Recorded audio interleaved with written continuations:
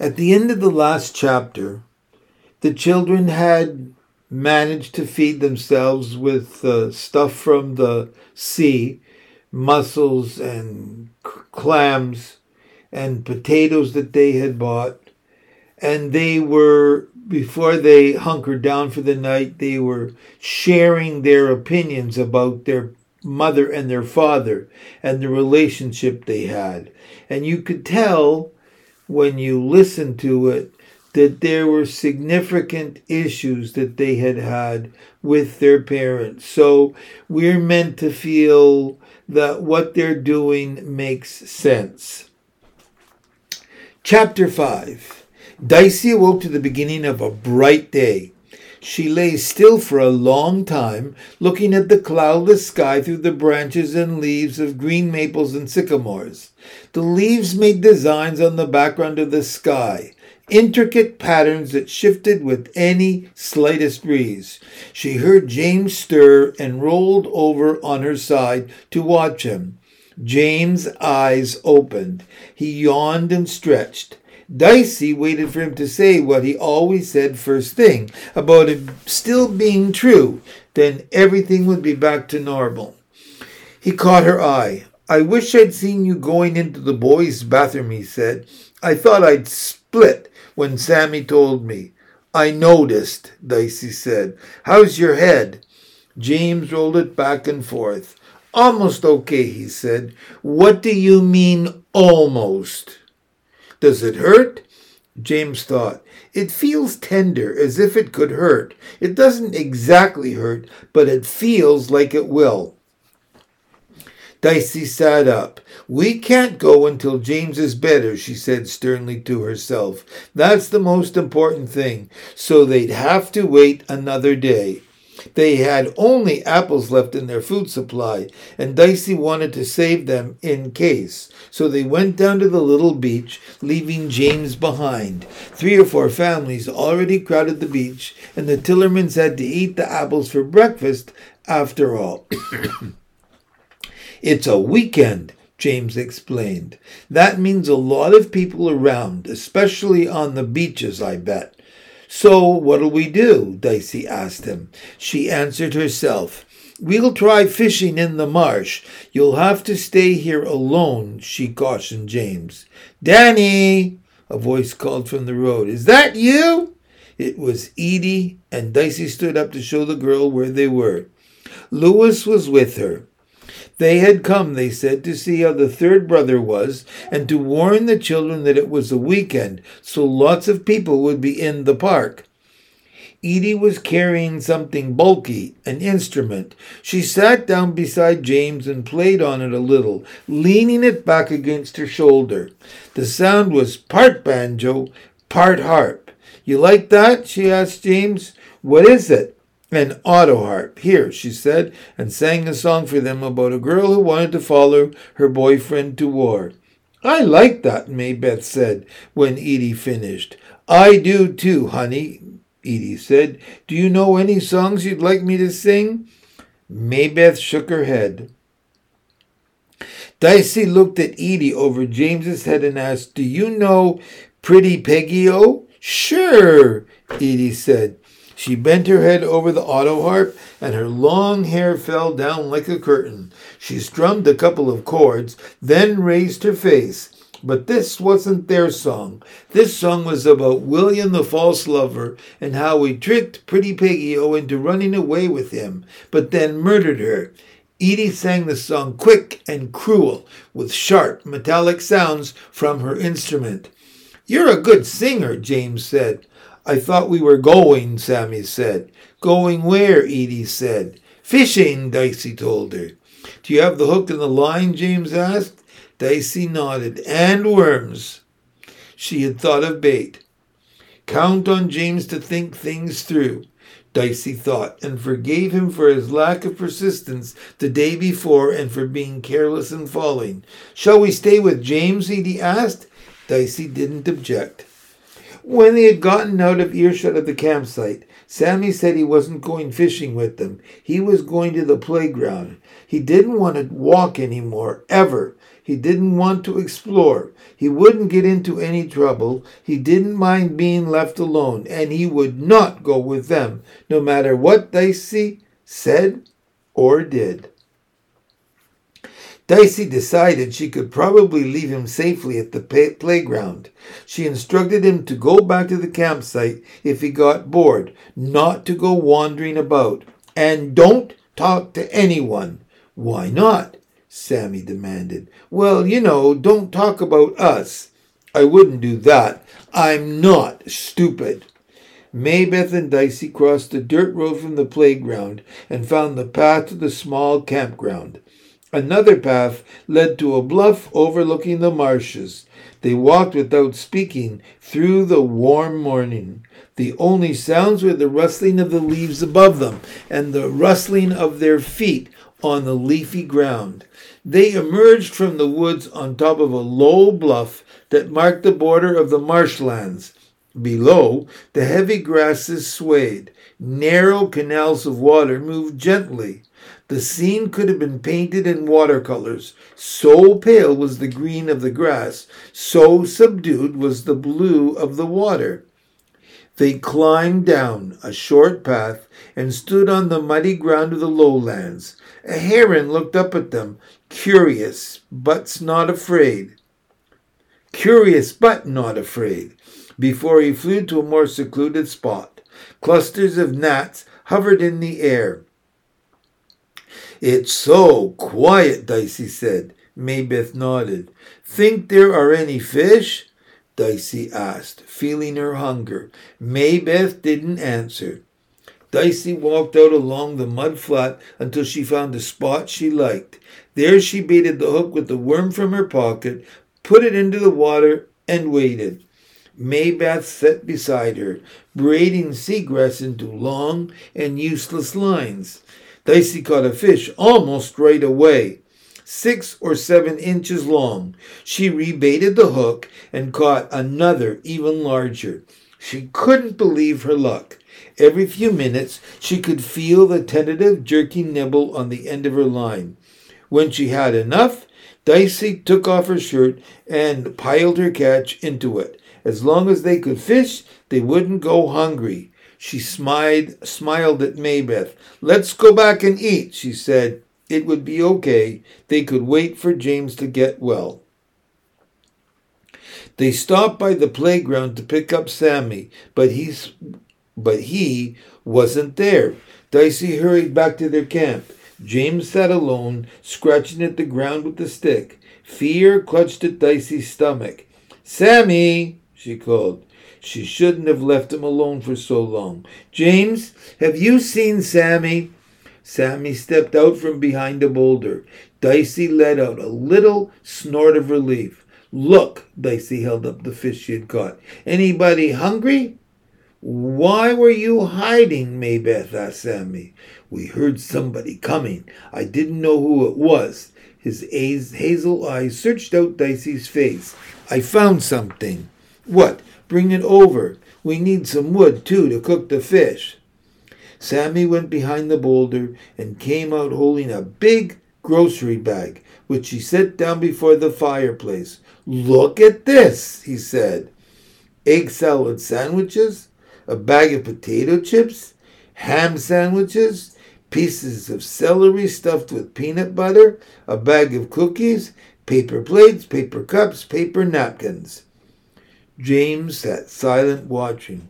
Where'd you find it? Dicey asked. Left in the woods behind the bathroom, Sammy said. And some people gave me a hot dog, too, but I ate it with them. They had ketchup. I was so hungry, he said. Sammy, Dicey spoke slowly. This looks like somebody's picnic.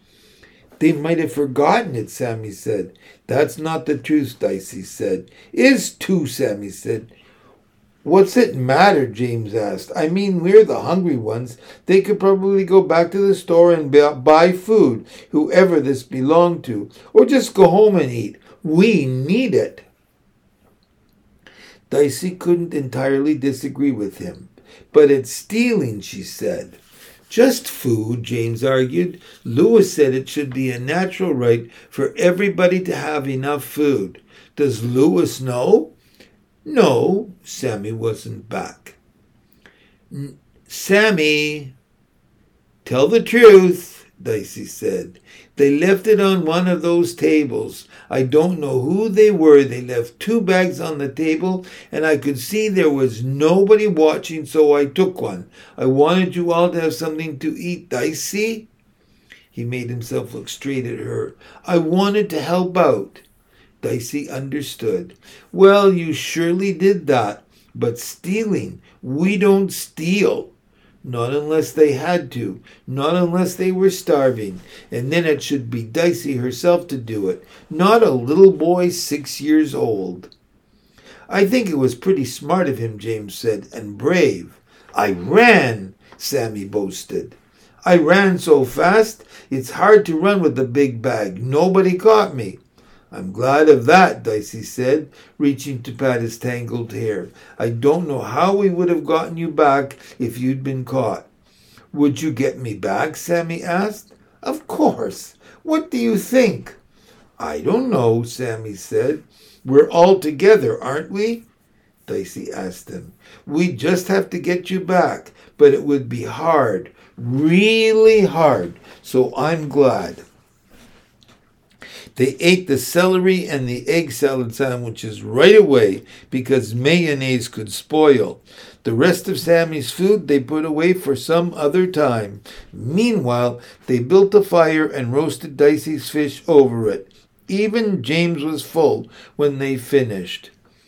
They stayed put for the rest of that long, early summer afternoon, but when the evening cool came into the air and the families on the beach left, the Tillermans went down by the water. James sat quietly by the water's edge, while the rest played tag until dark. James wanted quiet. The heat had given him a headache, but he told Dicey she didn't have to worry about him. When they returned to the campsite, Louis and Edie were waiting for them. James? We got you something, Edie said. It's convalescent food. She handed him a small grocery bag. It held 2 oranges. Thanks, James said. They look terrific. He peeled an orange and ate it. Dicey grabbed the other one from him, peeled it, and split it in half. She gave half to Maybeth and half to Sammy. James looked like he wanted to say something to her, but he didn't. Guess what? Edie said. Her voice came out of the dark. What? When we went to get the oranges, there was some man in there buying food who said his lunch had been stolen.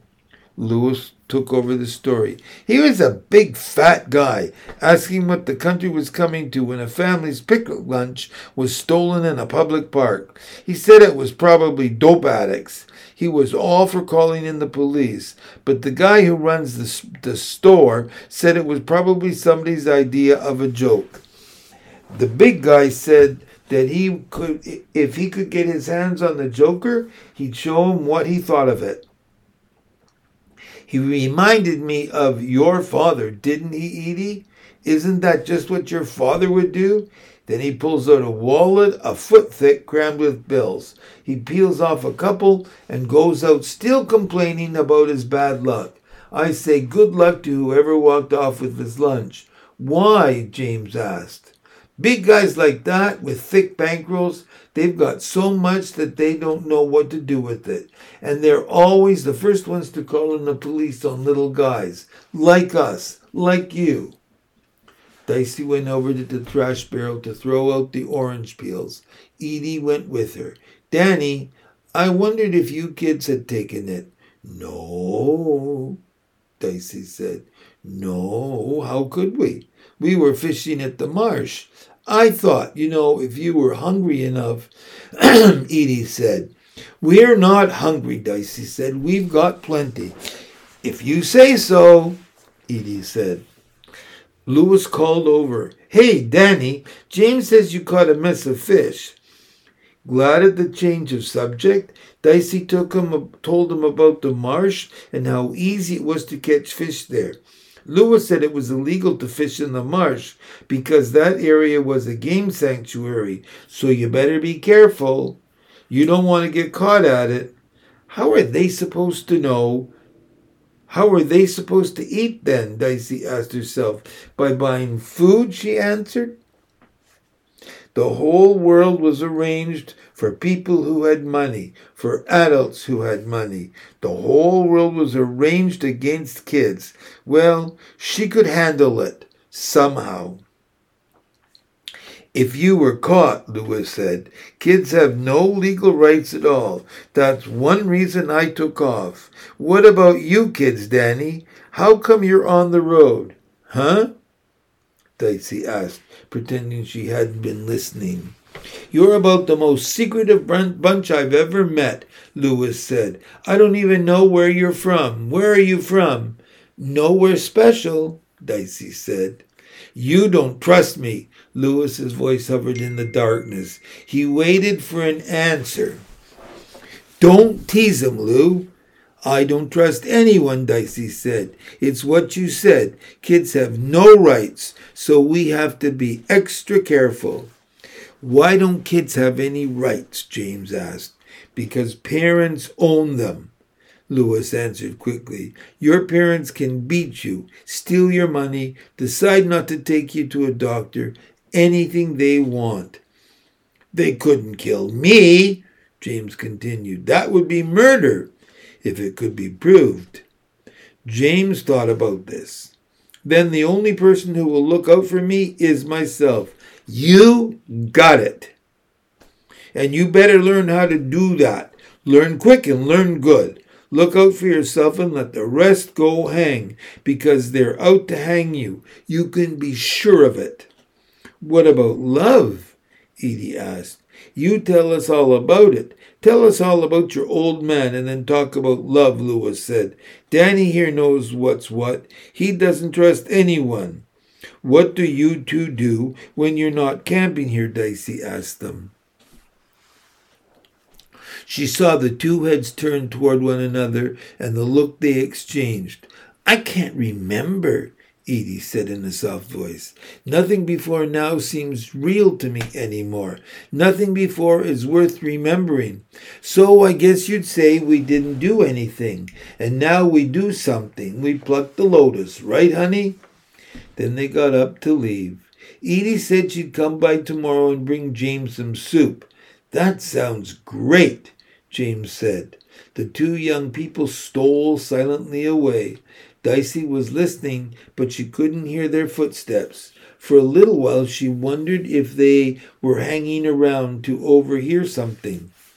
The next morning, Sunday morning, dawned warm.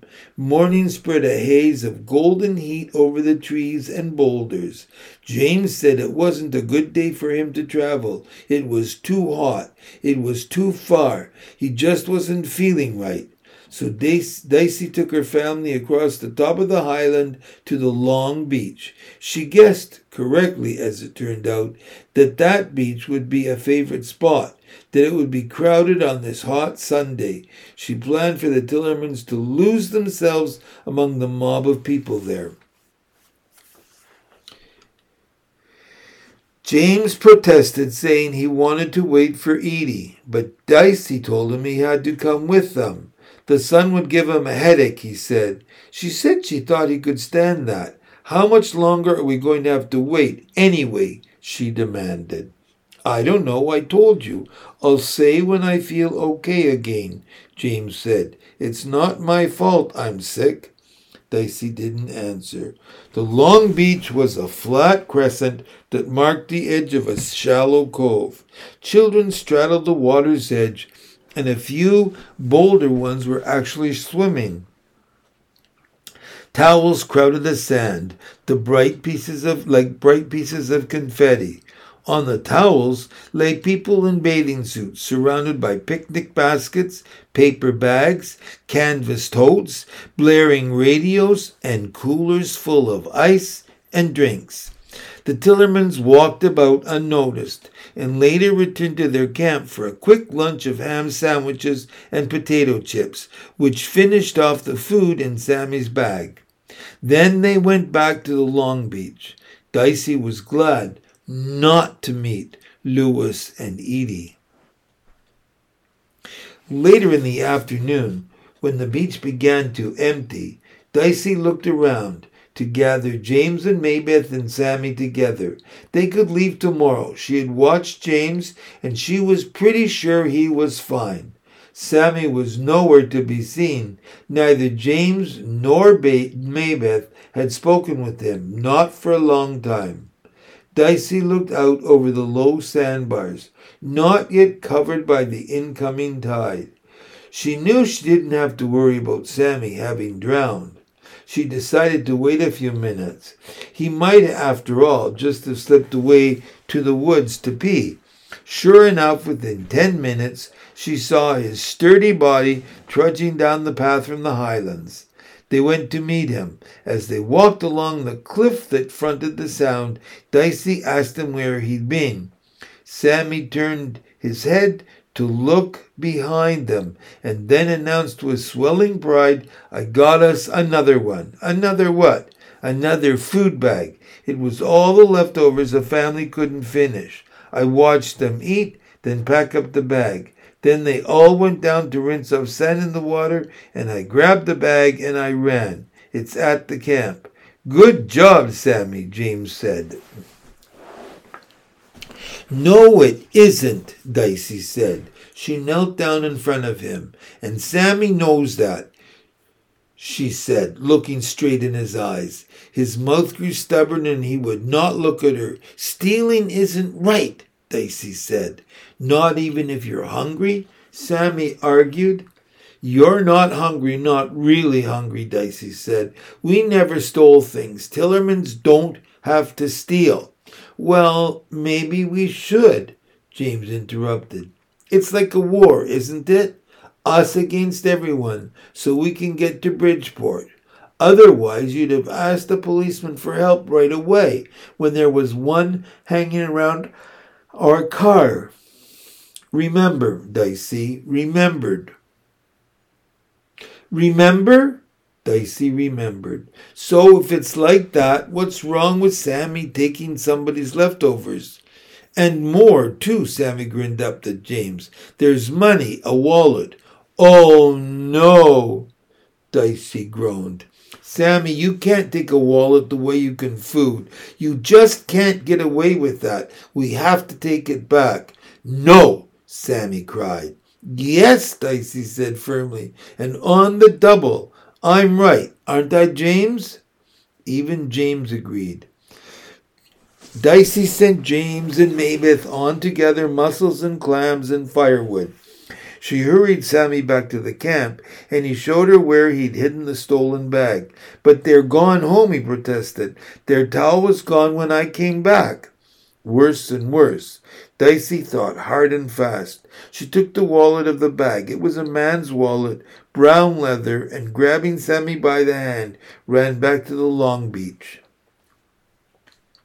She wanted to make him give it back himself and apologize, but she couldn't, not at the risk.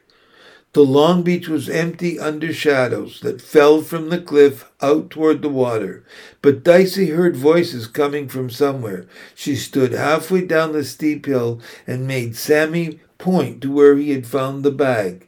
She lifted her arm and hurled the wallet at that spot. She didn't wait to see where it landed, but turned and ran back laboriously uphill. She didn't wait for Sammy. Safe again under cover of the trees, Sammy spoke sullenly. "It had almost $20 in it." Dicey didn't answer. She couldn't think of what to say. Finally she said, "You have got to do what I tell you. What I tell you, not anybody else." Sammy nodded as if he understood. They had a fire on the beach that evening and steamed mussels so hot and chewy they burned their tongues on the tawny meat. The smell of damp seaweed, richer than the smell of wet wood, rose with the smoke from the fire.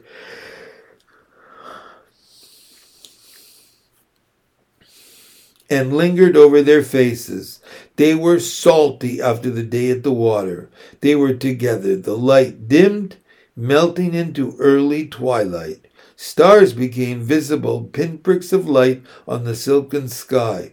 If they hadn't known better, they would have thought that when the fire died out and the moon shone bright in the sky, they could turn and trudge slowly up over the familiar dunes to their home, where Mama would look up absent-mindedly to greet them and ask if they had a good day. Sammy dug wells for the water to run into. Maybeth arranged shells and water-polished stones into an intricate design. James skimmed rocks out over the water. "We'll get going again tomorrow," Dicey said. "I'm not sure," James protested. "I don't think I should yet." Dicey looked at him. He looked like he meant what he said. "We could stay here," Sammy added. "It's okay here." Dicey sat down beside the fire, her knees drawn up under her chin, poking at the blaze with a long stick and thinking. They had to go. But what if James wasn't better and it hurt him? Should she wait another day? Louis and Edie came up silently behind her and surprised her with some chords on the auto harp. Dicey welcomed the music, but she had wanted to avoid any further contact with them. Edie played and sang. Louis took Maybeth back by the hand and led her in a galloping dance up and down the beach. Sammy trailed them in a jig of his own, while James clapped time energetically. Dicey watched him. Some brother. He was no more sick than she was. They were leaving tomorrow if she had to drag them out of the park herself. The dance over, they all relaxed around the fire while Edie continued to sing. Louis held Maybeth at his side. Sammy curled up against Dicey. The sky turned black velvet. Deep satin water curled against the sand. "We gotta go to sleep," Dicey said after a while. "Don't go yet, Danny," Edie said, pulling down the auto harp. "I don't know when I've had a better time." Dicey stood up and dusted sand from her fanny. Barely awake, Sammy waited beside her. James stayed seated, his eyes reproachful. "Maybeth?" Dicey spoke gently. Maybeth came over. "Good night, honey," Louis said. Maybeth didn't answer. "Doesn't she ever say anything?" Louis asked. "Sure, sometimes." "Wait," Edie said. "We'll come with you." They climbed up the steep path. At the top of the hill, Dicey turned to say good night so they could go away, but Louis was holding on to Edie's arm and pointing. Between the trees, they saw a bright light that rhythmically flashed red. "What is it?" Dicey asked. "Shut up," Louis said. "Move it, Edie." They slipped away into the darkness. He was right, Dicey realized. It was a police car going along the road that ran past the campsites. She pulled her family into the bushes and told them to lie down. "It's a police car," James said quietly, "heading toward our camp." "I dumped the bag in the trash," Dicey said. "That's where they'll look," James said. "I can't see what's going on," Dicey said. "Lie quiet, everyone." Darkness rustled through the trees. Faintly, the water lapped at the shore. Dicey thought, "We're going up to the woods, past the playground, long way around," she said. "We'll sleep there and get out of here at first morning."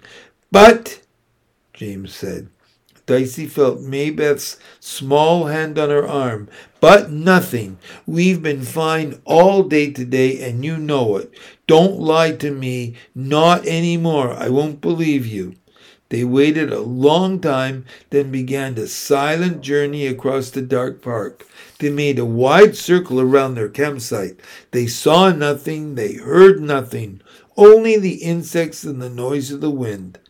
Dicey was sure of her direction, but she wasn't sure just where they were until she saw the pale emptiness of the playground before her. They were so tired by then that they just stumbled into the woods beyond and slept there, slept uneasily.